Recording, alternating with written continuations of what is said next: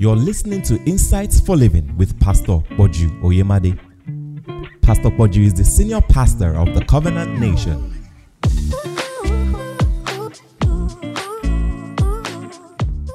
Now we'll be looking at the subject of angels, and this morning I want to look at how to secure the help and the assistance of angels in our lives. We will be very practical at the second half of this message, teaching on definite steps that you ought to take. The first half of this message, I will substantiate from the scriptures what angels, how massive and how much might they bring to the table, and to establish the kind of assistance that they will bring to your life, that they will rescue you from danger, that they will protect you from danger, that they will bring instruction, all right, your way, and minister to you in terms of getting your needs met. And we'll start out from the same scripture in Hebrews chapter 1, verse 13 and verse 14 that we're using for this series. And it says, "But to which of the angels said he at any time, sit on my right hand until I make thine enemies thy footstool? Are they not all, not some, all, ministering spirits sent forth, so sent by God, to minister for, sent by God, to minister for them who shall be heirs of salvation." So the idea behind this, we'll say from the scriptures, is that we pray unto God. He sends angels. God is the one who sends the angels. But they are under instruction to minister for us who shall be heirs of salvation. And so while they are released in answer to our prayers, they come into our space environment and they wait to be activated with our own words, that they might carry out the things that they were sent by the Father to do in our own lives. But God has his own part in sending them forth, and then we have our own part because they are to minister for us. And we have to activate them, for anything that is spiritual has to be activated in order for it to become visible in this material world. And words have been given to us to do that. So they minister for us who shall be heirs of salvation. And we see in Romans chapter 10 and verse 10, it tells us that with the heart a man believes unto righteousness, and then with the mouth confession is made unto salvation. So angels come, and it's to minister for them who will inherit salvation. And it's with the mouth confession shall be made unto salvation. Now let me substantiate what I'm saying, and so we understand this. In the book of Zechariah chapter 1, from verse 7 to verse 14, here we have angels sent forth by God into the earth. And it says, upon the 4th and 20th day of the 11th month, which is the month of Sabbath, in the 2nd year of Darius, came the word of the Lord unto Zechariah the son of Barashir, the son of Edo the prophet, saying, I saw by night, and behold, a man riding upon a red horse. And he stood among the myrtle trees that were in the bottom, and behind him were red horses, now picture this, and speckled and white. And mulberry trees are a type of trees with the fruit there in Israel. And so there was this man upon the red horse, and he stood among the myrtle trees. It's almost like hiding in the midst of that. And the myrtle trees, I believe, would have been moving in an unusual way because of the angelic presence, we'll see this, among the trees. Now, what did they come to do? Verse 9. It says, Then I said, O my Lord, what are these? And the angel that talked with me, who was different from that angel, said unto me, I will show thee what these be. And the man that stood among the myrtle trees answered. Now, who is that man? Verse 8, it says this, and I saw by night a man riding upon a red horse, and he stood among the myrtle trees. Now, verse 10, it tells us, and the man that stood among the myrtle trees answered and said, these are they whom the Lord has sent to walk to and fro, all right, on the earth. And verse 11, and they answered that the angel of the Lord that stood among the myrtle trees. So it was an angel. They were sent, verse 10, by God to work to and fro the earth. So God sent in angels to do things. Now in verse 11 it tells us, and they answered the angel of the Lord that stood among the myrtle trees and said, we have walked to and fro. People didn't know. The angels were moving around to and fro through the entire earth. And I believe they come into certain places and there will be some unusual movement, but people won't take notice. It will be like wind that will be blowing, but people just keep going on, not knowing that it's angelic activity around in the invisible realm. Now it goes on there. Let's look at it. It says to and fro the whole earth, and behold, the whole earth seated still and is at rest. Nothing is happening, but we're here. Verse 12. Then the angel of the Lord answered and said, O Lord of hosts, how long wilt thou have not mercy upon Jerusalem and the cities of Judah, against whom thou hast had this indignation 70 years? And the Lord answered the angel that talked with me with the good words and comfortable words. And the angel communed with me and said, cry thou, saying. In other words, begin to say something. The angels are all around, they're waiting for a cry. Cry thou, saying. That's God told that angel, tell him to cry, the prophet, say, thus saith the Lord, I am jealous for Jerusalem and for Zion with great jealousy. And then he went on and said, and I'm very sore displeased at the heathen that were at ease, for I was a little displeased, and they helped for all their affliction. Verse 16, therefore thus saith the Lord, I am returned to Jerusalem with mercies. He said, say that, and my house shall be built in it, saith the Lord of hosts, and lines shall be stretched forth upon Jerusalem.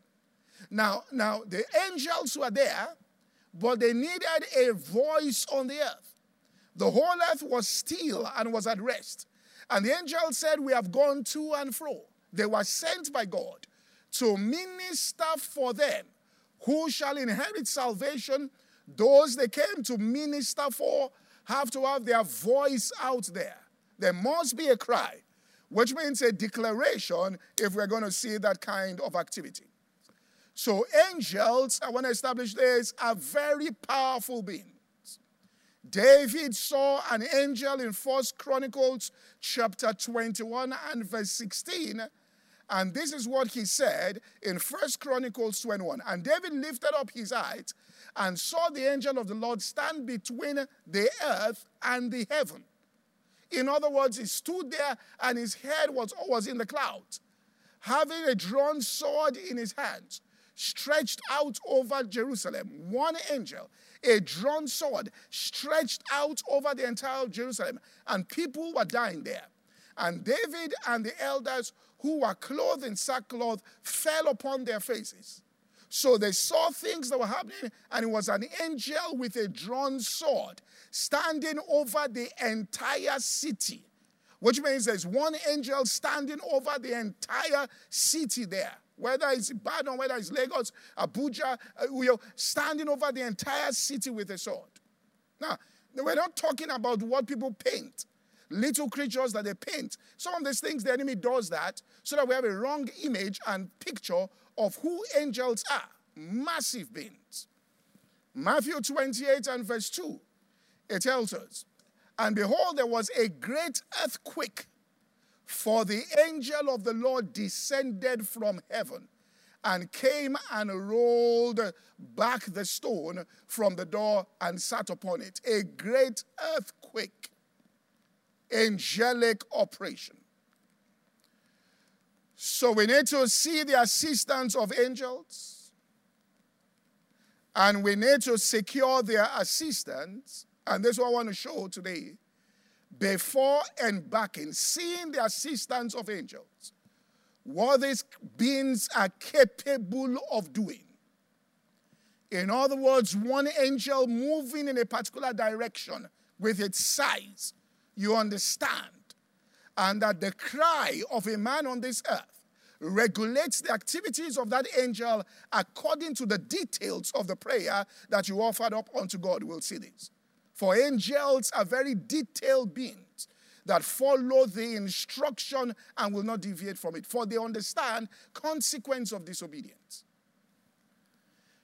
So we need to secure their assistance before we embark on things in the natural. This is the secret. The secret, therefore, after they sat down at the right hand and said, now you angels go forth. You are going to be the ones that will minister for them who shall be heirs of salvation. They can't enter into these things that Jesus has provided, haven't purged that sin and sat on the right hand of the Father without angelic involvement there. In Numbers chapter 11 and verse 32, this is what angels want to do. The Bible says, and the people stood up all that day and all that night, and all the next day, and they gathered the quails. And he that gathered least gathered 10 homers, and spread them all abroad for themselves round about the camp. Put the Amplified Version up, please. It tells us, and the people rose up all that day and all night and all the next day, and caught and gathered the quails. And he that gathered the least, 10 homers, and they were spread them out for themselves round about the camp, to cure them by drying. So everybody gathered in large numbers. What did they do? They went to gather the quails. I was listening, and it was the first time I heard this scripture this way.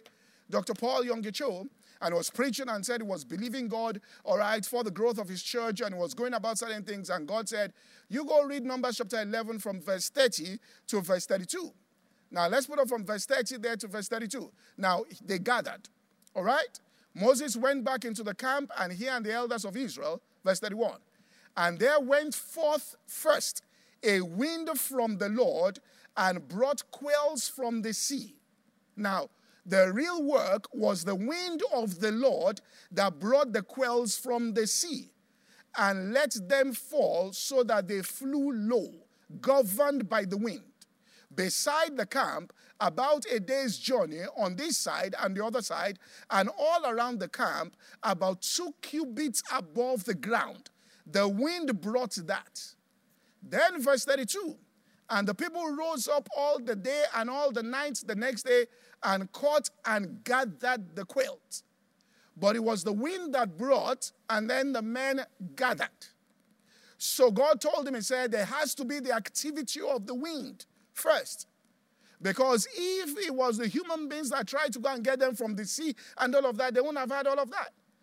It will have taken them how long? Over 100 years to be able to gather those things together, the way they were all piled up. The quails are not going to wait for you while you're coming in their direction. But a wind went out from the Lord. Now I want to show these are angels. And they went and brought out the quails there such that they gathered. So what God wants the experience of the Christian on this earth to be is that the wind precedes our activity such that when we step out, what we are doing is gathering in what the angels of the Lord have produced. Now you can understand how Peter said, we toiled all night and caught nothing. It was the wind of the Lord that brought the fish out. And then the angel of God. And then they let down their net. So what we need to understand is how to secure these. When Jehoshaphat, they were praising God, and the people began to fight, the Philistines and Jebusites, all of them began to fight Amorites among themselves. That was the wind of God in their midst, such that the Bible says it took them 3 days to gather spoil. And there was so much that was there, but angels first of all. And when Jehoshaphat and his people came to take away the spoil of them, they found among them in abundance both riches with the dead bodies, precious jewels, which they stripped off for themselves more than they could carry away. And they were 3 days in gathering, just like the quails, just like Peter. Same DNA here. 3 days gathering, more than they could take away.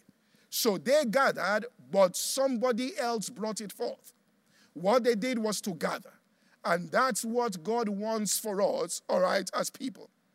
Revelation chapter 7, just to show you this wind, all right, that came forth. They are angels. Revelation 7 and verse 1. And after these things, I saw 4 angels standing at the 4 corners of the earth, holding the 4 winds of the earth. The 4 winds were held by angels. And the wind that should not blow on the earth, nor the sea, nor on any tree.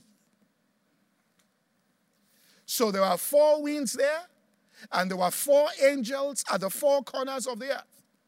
Therefore, when we look at Zechariah chapter 2 and verse 1 to verse 6, now we begin to understand, all right, issues even with church. I lifted up my eyes again and looked, behold, a man with a measuring line in his hand.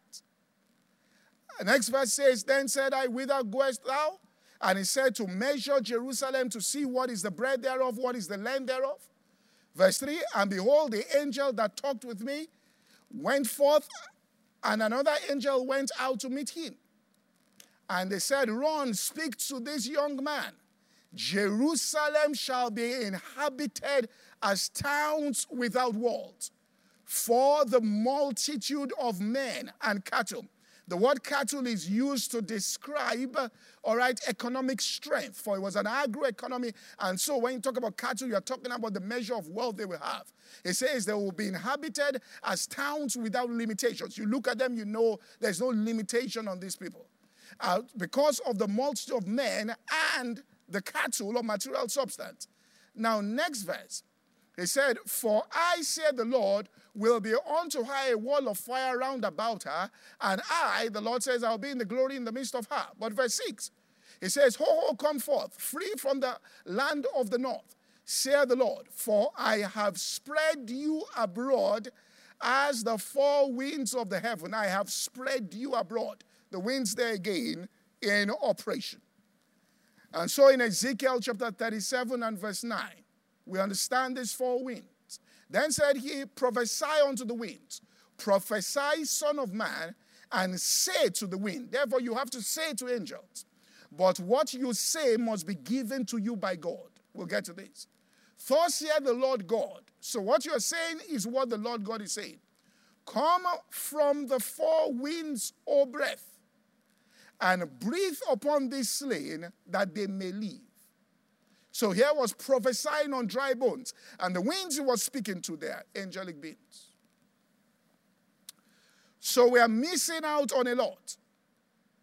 We are to work under the covering of angels. What do I mean by covering of angels? Angels should be released first. And as they enter into the affairs of men and enter into places and things, and they do the work there, then we are to step into and through the doors that they have opened up for us. So how do we secure their involvement? Through prayers. And it's when we pray the word of God. In other words, we're praying out God's word. We'll see this.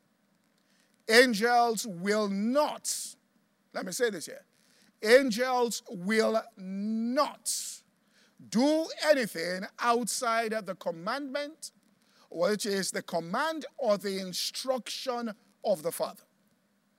They can't come into the earth and you, quote unquote, use them to get things other than that which is said in the Word of God about your situation, from causing that particular thing, all right, to happen. So angels will not do anything outside of the command. They will not, for they know what landed Lucifer into trouble. Self-will. In other words, suddenly the system and the whole doesn't matter. It is your own personal agenda. He said, I want to be like the Most High, above the stars. I will ascend above the heights of the clouds. I will be like the Most High. A proclamation that was not inspired by God cost him everything. And so in the book of Jude chapter 5, Jude verses 5 to 9, it says this, I will therefore put you in remembrance. It says, though you once knew this, how that the Lord having saved the people out of the land of Egypt, it goes on to say, afterwards destroyed them that believed not. And then it goes on, and the angels which kept not their first estate, but left their own habitation. So their own habitation. They left their own habitation. Every angel had his place. They left their own habitation. Look at what happened to them. He hath reserved in everlasting chains under darkness until the judgment of the great day. So angels will not play this with you. Verse 7. It says, even as Sodom and Gomorrah, the cities, gave themselves over to fornication, to go after strange flesh. Verse 8. Likewise, all these filthy dreamers defile the flesh, despise dominion, that's government, and speak evil of dignities. Verse 9. Yet Michael, the archangel, when contending with the devil, he disputed about the body of Moses. He did not bring a railing accusation against him, but said, the Lord rebuked thee. That even when he was disputing over the body of Moses with Lucifer, he followed divine order. So they don't play with it. Psalm 103, verse 20 to 22. This is what they are all about. Bless the Lord, ye his angels that excel in strength, that do his commandments. That do whose commandments? The Lord. Hearkening to the voice of his word. In other words, when you give voice to the word of God, they hearken only to that. Verse 21, it tells us, bless ye the Lord, all his hosts, ye ministers of his that do his pleasure. So it's God's pleasure. So they're very conscious, of acts of disobedience, deviation from the commandment and instruction of God, and self-will. They don't joke with it. Look at Herod, what the angel did to Herod. In Acts chapter 12, verse 21 to 24, prayers had been offered. And on a set date, Herod, arrayed in royal apparel, sat upon his throne and made an oration unto them. That's the people. And then they responded and gave a shout saying, it is the voice of a God and not the voice of a man. Verse 23. And immediately the angel of the Lord smote him. This is why. You shouldn't let people's applause, praises get into your head. Many people have run into trouble in the things of God because they opened up their ears to flattery, to listening. Nothing happened to the men that were shouting. Is the voice of a God. It is you that takes the praises, allows it to sink, and then you elevate yourself. The Bible tells us in verse 20, 2 there, it says, let's look at it, and the book gave, and verse 23, and the Bible says, and immediately, they didn't wait, the angel of the Lord smote him immediately, because he gave not God the glory. So if an angel is in a space here, you have to be watchful that you give God the glory, and you don't deal with the praise of man, or allow the words of men to get into a part of your being that you now think that you are better off than other people and have a sense of superiority. There was a pastor back then, a mighty minister of God. I think he had probably the largest church, largest ministry in terms of material, which means the budget of the ministry back then in the world. I used to listen to him on radio. Listen to him on radio. He had a station, all right, it was an American in Liberia. I used to beam throughout the whole of West Africa. I used to listen to him. There was a day I was listening to him in a campus fellowship, just in my earphones. And the spiritual, it wasn't the president, but was like a mentor, just said, "Who is that you're listening to?" And brought it and snatched it, removed the tape and said, "Don't listen. Don't let this thing inside this man get into you." And he showed me something that Dr. Robert said. He said, Satan has put something inside your heart that makes you feel that you are better off than every other person. It wasn't, I lie not.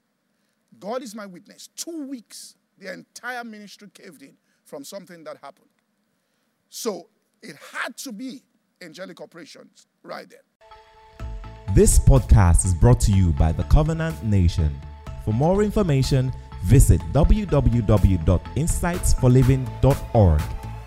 Thank you and God bless.